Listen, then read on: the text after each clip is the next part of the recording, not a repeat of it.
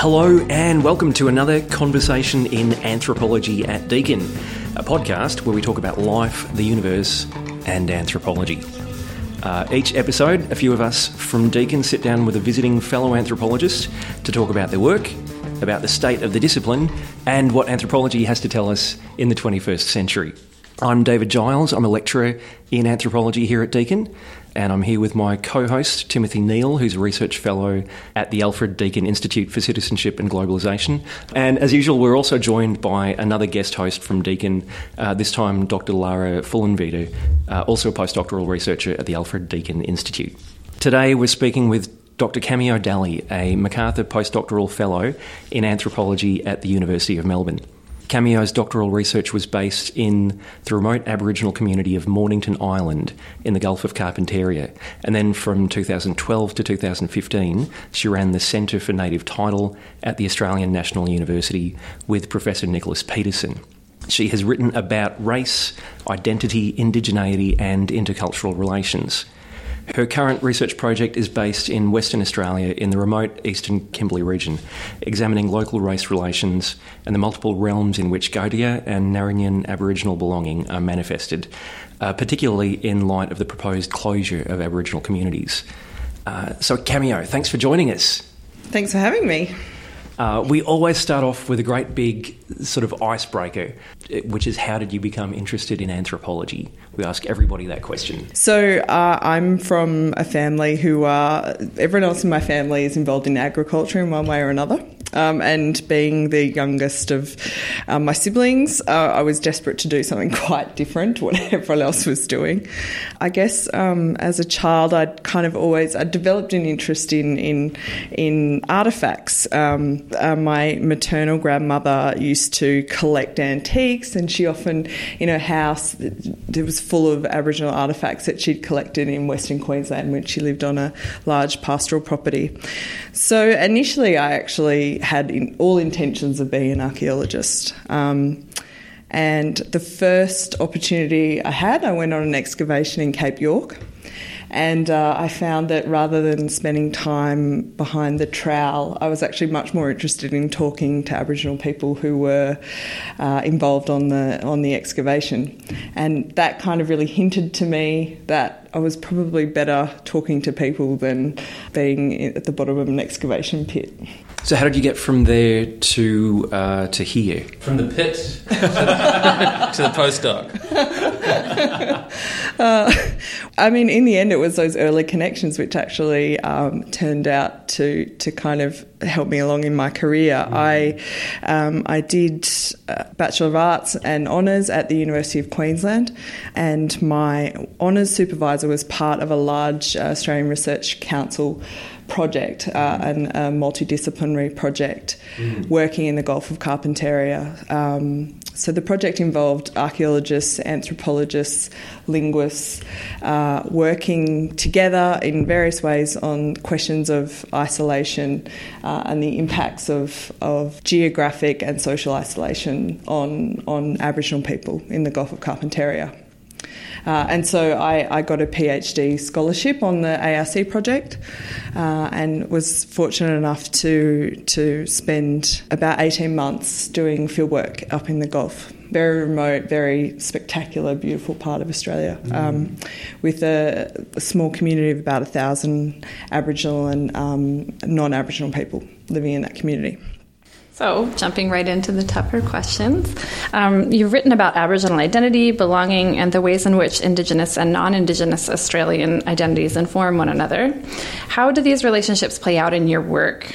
Sure. I guess if I can contrast my doctoral research a bit from my current project, working in the Gulf, the community there there was a small non-Aboriginal population who were living in the community ostensibly to provide services, so people working as police, working in health services and in education. And I guess the relations, as I kind of characterise them in that instance, were what I sort of described as a present absence. So there were people who were living in the community but who had very little interaction with the Aboriginal people that they were living alongside. There was very defined kind of spatial autonomy of the white fellas who were living in that community. And they, in the interviews that I did with them, found that they had relatively little understanding of the broader kind of Aboriginal population that they were working within, and that they were very isolated themselves within what is already a very geographically isolated place. I guess that hinted to me that, you know, that in understanding these questions about Aboriginal policy and service delivery in remote communities, we can't just understand Aboriginal people's needs, we also need to understand the experiences of the people who are in those communities delivering services.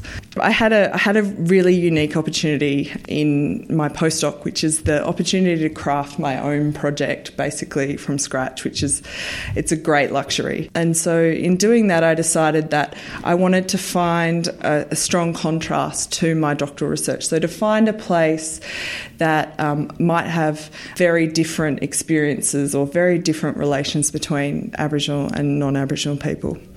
And the town that I landed in, Wyndham, which is a port town in the East Kimberley, has a very similar size population to Mornington Island, where I did my doctoral research, but has very different relationships between Aboriginal and non-Aboriginal people.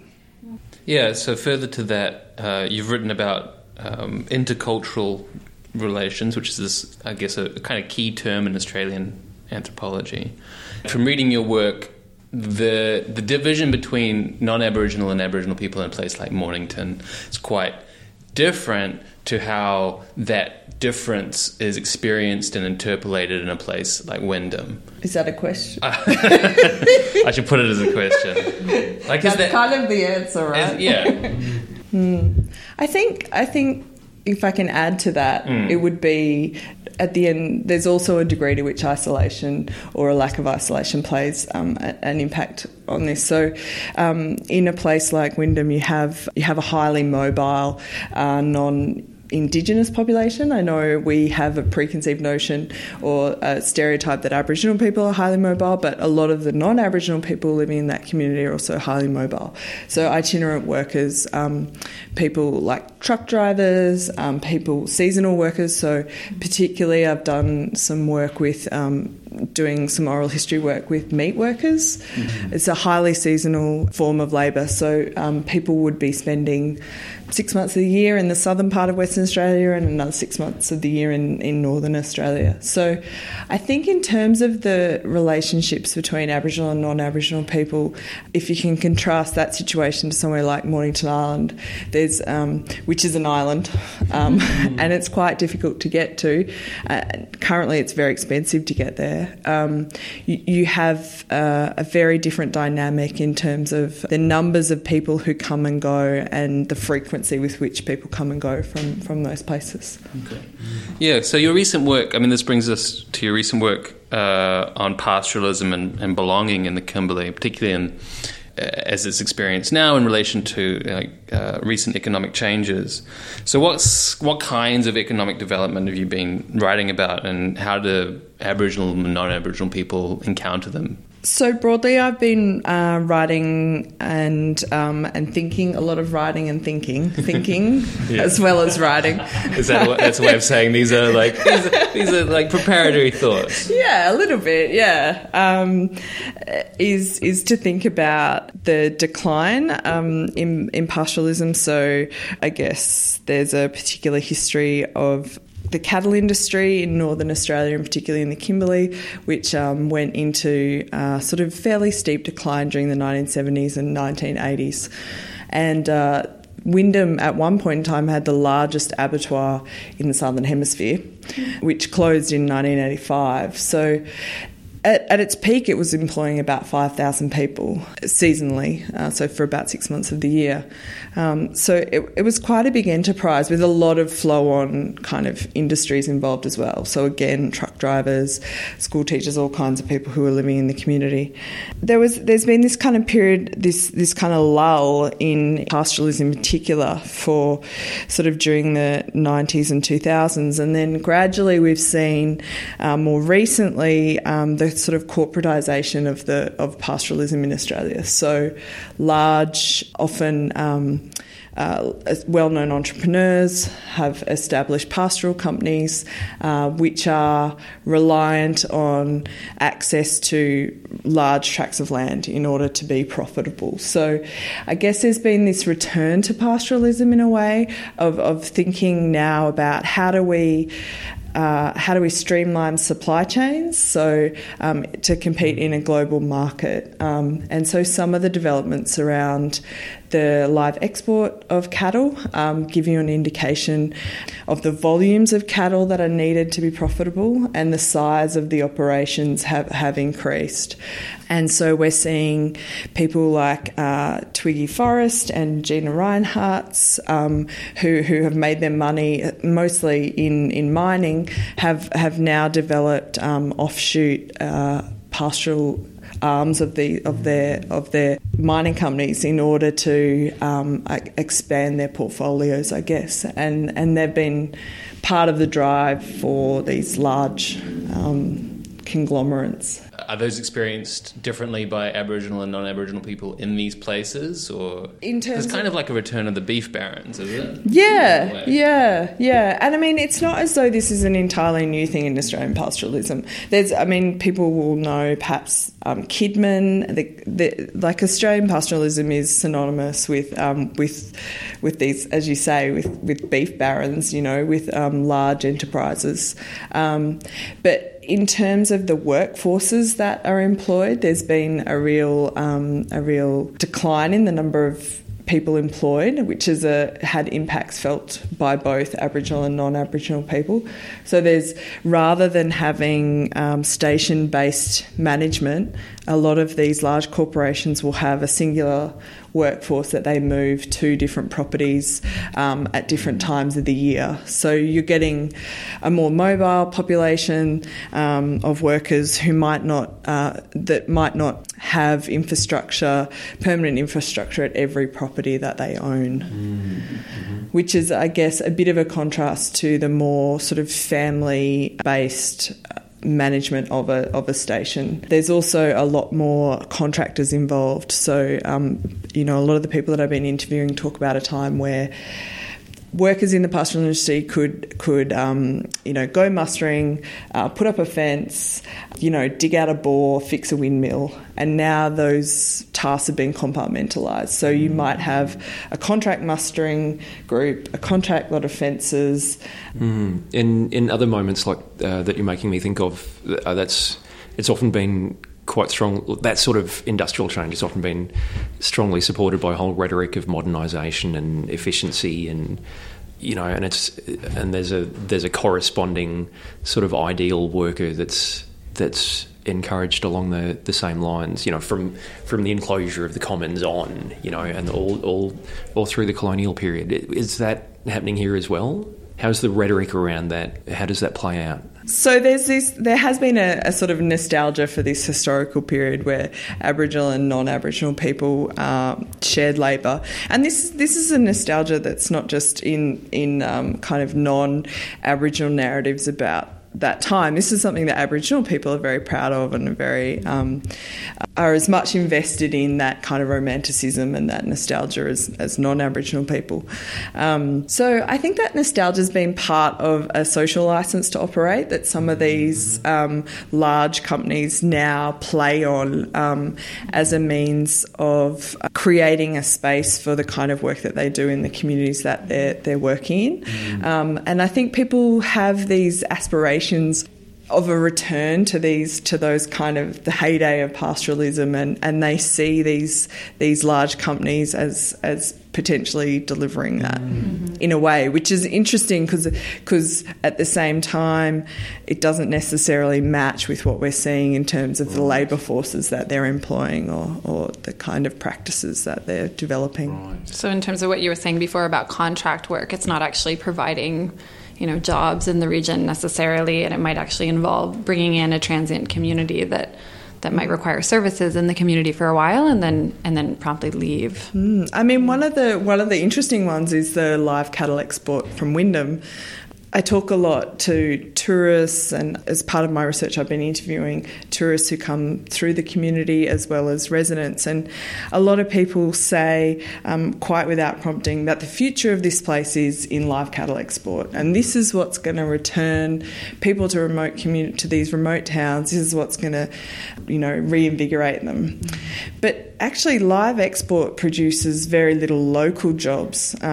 The people who work in the yards at the port fly in from Darwin, and there's 2 or 3 people who are there for a couple of days. And the ships that come in minimise the amount of time that they're at dock, so they might be there less than sort of 10 hours. They might be there, for half a day.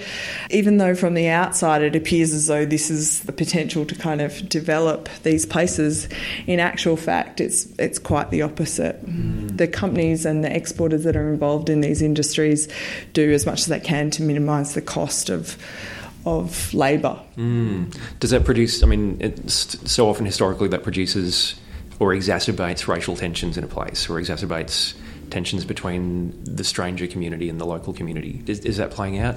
I think the people who are working in those industries are there for such short periods of time that there's not the opportunity to develop those kind of relationships. And I don't think there's probably the sort of attentiveness to those relationships, I guess, now. Yeah. And the material disparities between the populations wouldn't be felt in the same way because there just isn't the same amount of time. People are coming in and working and then leaving, and not...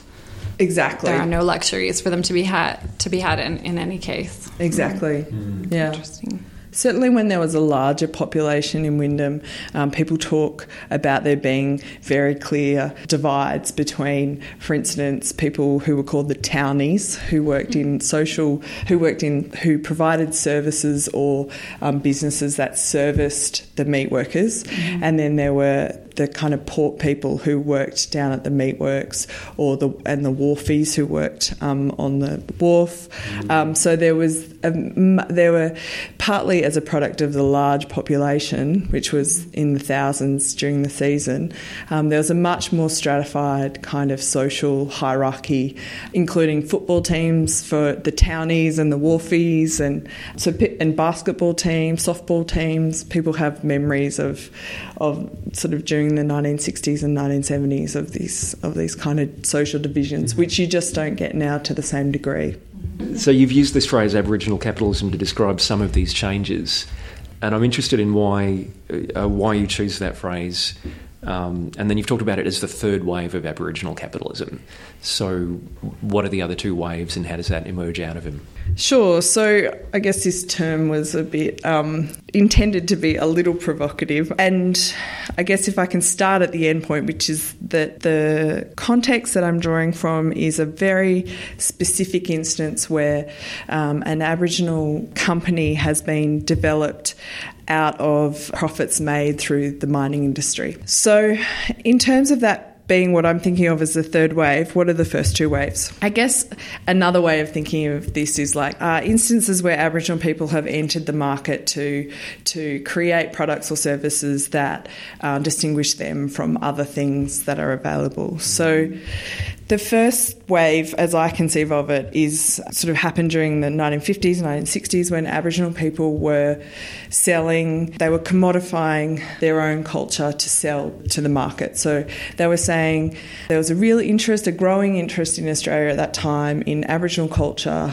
and Aboriginal people, and a desire for people to be able to own part of that iconography, or to have part of that iconography in their own homes. And you can see this in the material culture from the 1950s. Everyone's seen the kind of ashtrays with Aboriginal people on them. And Aboriginal people entered the market selling things like art and handcrafts as a way of being part of that marketing and kind of capturing that interest. So I think of that as the kind of first wave of Aboriginal people entering the market. And the second wave, I think, sort of came in the 80s and 90s and onwards, where people thought about, okay, if we don't want to sell these images, these icons, or these kind of items that represent us, what else can we do to be in the market?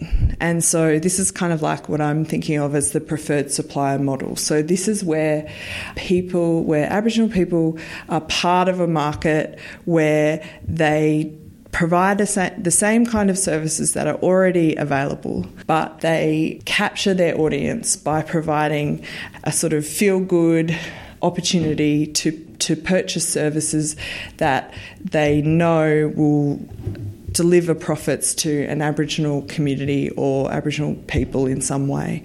So they rely on people's idea of having preferred suppliers. So for instance, at the University of Melbourne, we have like quite an extensive list of preferred suppliers who are Aboriginal owned or companies that employ large numbers of Aboriginal people. And the idea is, particularly for large corporations or multinationals, that this is then part of their own social licence to operate in the community. So they're able to say, you know, we buy services that have these other impacts. And so I guess the third wave is sort of building on the knowledge that Aboriginal people have of these first two waves, and to use their knowledge of Aboriginal people and the kind of pressure points of Aboriginal society in a way to make money by entering the marketplace in quite, I hazard to say, but predatory and kind of exploitative ways. I have a question about that, but you said earlier in the email that you're not an economist, so you might not actually, you can just leave this if you. So when you say Aboriginal capitalism, are you talking then about, and you've described the sort of three layers that you see, are you talking, I'm wondering about what in particular might make a capitalism Aboriginal. So are you saying just Aboriginal participation in capitalism, or might you also be able to identify multiple ways, and I think you might be able to, within those three tiers, ways in which the use of or the dispersal of capital within a community, say once it moves out of the larger framework of capitalism and into a community or into the hands of an Aboriginal individual who identifies as such, is there something distinctive about the way in which currency or commodity changes hands within those communities, things that are done differently with the wealth? Yeah, certainly that's something that's been written about quite a lot in Australia. So people like Diane Austin Bruce have talked about the kind of mobility of cash and commodities within Aboriginal societies, and the way in which the circulations of cash and commodities among kin it takes a very particular form in Aboriginal kind of society, as distinct from perhaps what we might see in the broader society. As capitalism, yeah. So for me, coming from Canada, I don't know the Australian context as well, but that definitely rings true with the Canadian context, that like the use and application of capitalism is quite different. You know, the capitalism thing is like very exploratory for me. So I'm not an economic anthropologist, but I really love some of that work, and maybe if I can say one thing about it, it's that I think a lot of the literature that we have at the moment that talks about Aboriginal people's involvement in business or in the market talks about issues of capacity and governance. So what it does is, instead of talking about the market and what the market does to Aboriginal people, it talks about how Aboriginal people aren't meeting the market. It talks about, so it pushes the conversation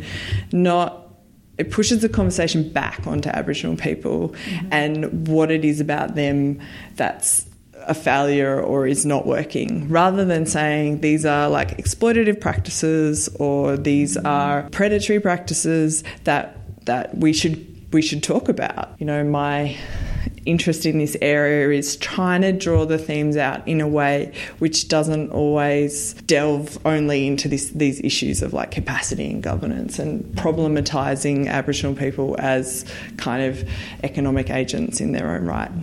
Yeah, you can see a real parallel, or at least I can see a real parallel there between what you have to say about Aboriginal capitalism and what you have to say about interculturality. Generally, when we say intercultural, we've meant how are Aboriginal people affected? We haven't meant how are white people affected, or what happens in between those places. So further to that, let's talk about species. Your current project, and I know from your previous work, you have an interest in multi-species and multi-species belonging. So you can tell us a bit more about that. Like, how is a crocodile, Crocodilus porosus, my old friend, or a cow implicated in how people make place in a place like the Kimberley? I guess this is an extension of some of those earlier conversations that we've been having, which is so the three animals that I've been interested in.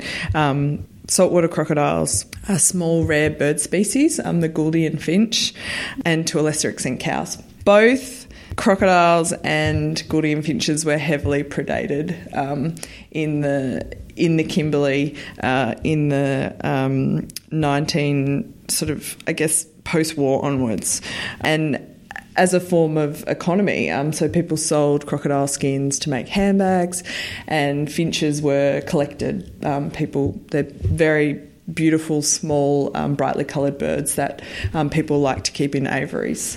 And so there's a really strong history of both Aboriginal and non-Aboriginal people working together in these industries. But in the more recent period, this kind of working with these animals has changed to a strong conservation ethic. So while people used to make money out of kind of trapping and collecting and killing these animals, now they're making money out of conserving them. So a lot of what I've been interested in is understanding the changing conceptualizations of these animals, or is it people's conceptions of the animals are changing, or is it that the people are changing? So are we actually having different people coming to live in these places who have different notions about conservation and the environment, and so they place a higher value on maintaining these animals as part of the environment? And I mean, it's been interesting. There was a man who is very well known in the Kimberley was very well known as a Ngarinyin finch trapper, and I interviewed him last year, and he said to me, "Oh, I'd never do it now." And this is a man who had, 30 years of experience of trapping finches. And I said, "Oh, and why is that? Like, why would you not do that now?" He said, "Oh, they're beautiful." And so there is this kind of change in the way that people are thinking about the animals that they share space with, I guess, in these places, and this kind of emerging respect for them in a way. And I do wonder if that's a sense of, along with the declining human population, there's a sense in which people have greater feelings of empathy towards declining populations in animals, We need to all stick together, humans and animals. Right. Because it made me think of, a famous case of this in the Kimberley is Malcolm Douglas. Malcolm Douglas, a TV star who made his early living hunting crocs and then became a kind of superstar of Environs Kimberley who loves and wanted just to conserve crocs. Yeah, and I think we see that as kind of in contradictory terms, but the people who have those experiences don't see them that way, which I think is, it's part of the challenge to kind of unravel and explain. The croc one is interesting too, because I think it's there's been last year, or in 2015, there was a woman who had her arm who lived in Wyndham, and there is a small kind of estuarine, saltwater estuary that runs through the middle of town, and the woman had her arm bitten off by a croc while she was sitting at this estuary. And so I think there is this very real sense of sharing space with these animals in a way that is hard to conceptualise in other parts of Australia. So when you're talking about the shifting perceptions of the animals and the shifting relationship, are you just talking about the migrant workers and the service workers? Or are you also then talking about Indigenous populations?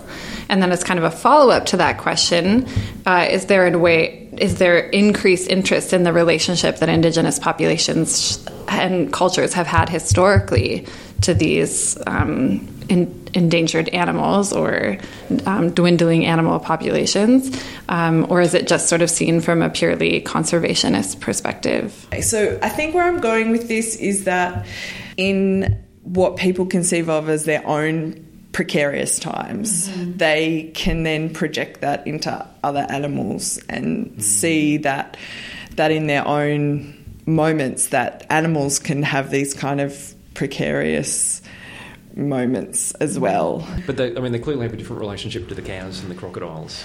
Yeah, not as much as we might imagine. So people eat crocodiles in the Kimberley. So I think there's an idea of, I've sort of been talking a bit about the way in which people figure animals as what I'm kind of calling sympathetic co-residents. So there's a sense in which occupying space together creates this sense of empathy for the plights of these animals, which is not to say that people don't eat them, don't kill them and eat them, but I think as a general kind of concept of a population, people have a sense of decline or of certainly travelling through the Kimberley with Ngarinyin people, you'll often hear people see cattle and say, "Oh, poor Bala, he's thirsty. That one, he's looking for water." Or, one situation I drove past. A cow on the side of the road that had been injured, probably hit by a car, and everyone all my Ngarinyin kind of people in the car with me said, slow down. So I slowed right down, and everyone commented on the condition of and they said, poor Bala, too far gone now, only one way for him now.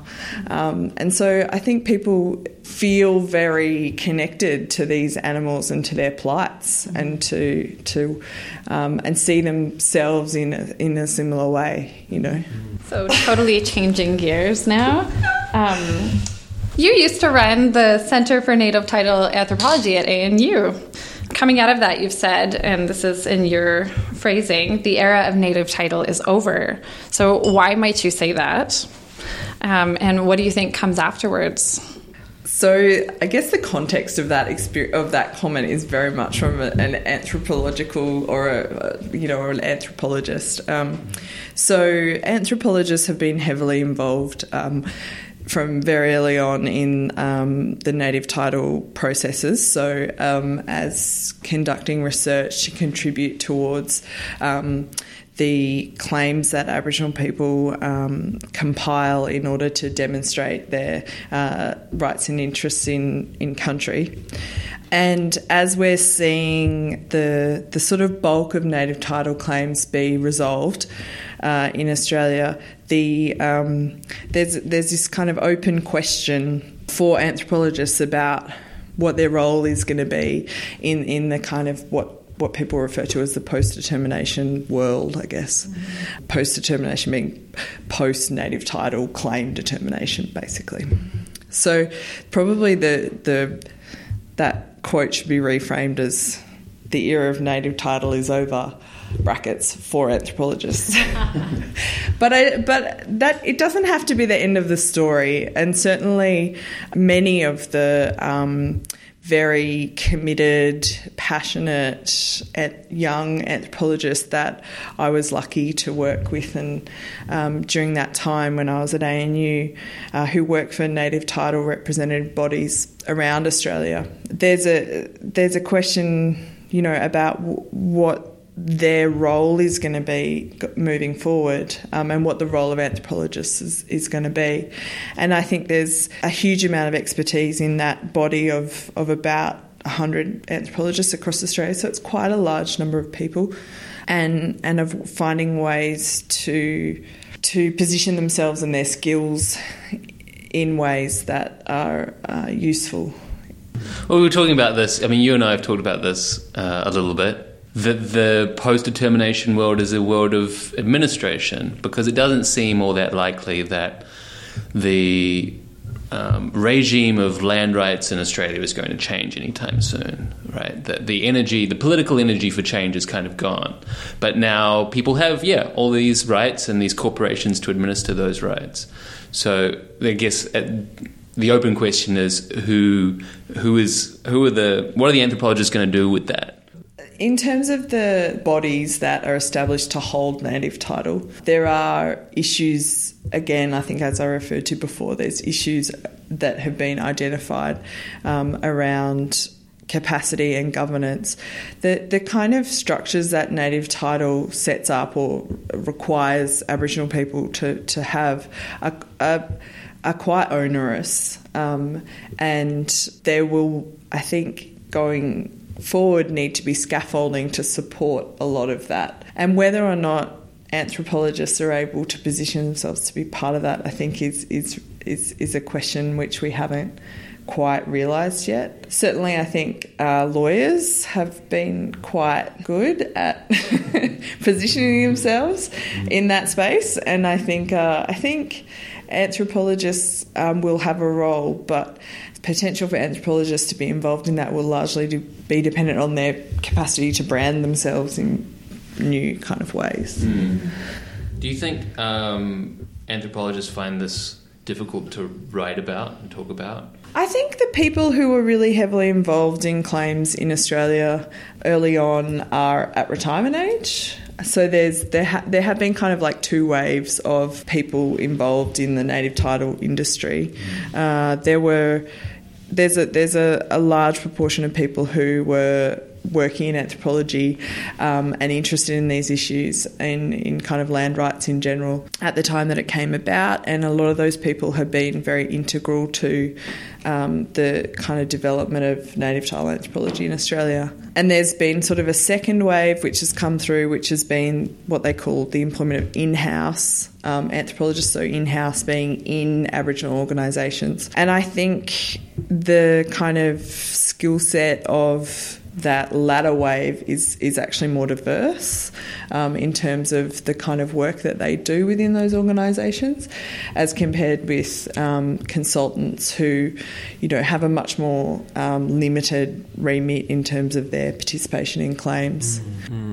It's so different from the relationship between anthropologists and Indigenous groups in lots of other settler colonial nations, right? Again, in the United States, archaeologists and some linguists have really close relationships with the tribes, but there's also a really suspicious relationship with cultural anthropologists. Mm-hmm. Yeah, certainly. I think it's kind of unique in Australia. I don't know as much about the context of New Zealand, but I know it's unique in Australia compared to, say, Canada, where, communities might have an intimate relationship with a researcher who might be employed, as you were saying, on a contract basis or in some way engaged with lawyers through the ban to sort of engage in land title disputes, which is absolutely, we'll be in that era forever in Canada, or until, the courts rule correctly.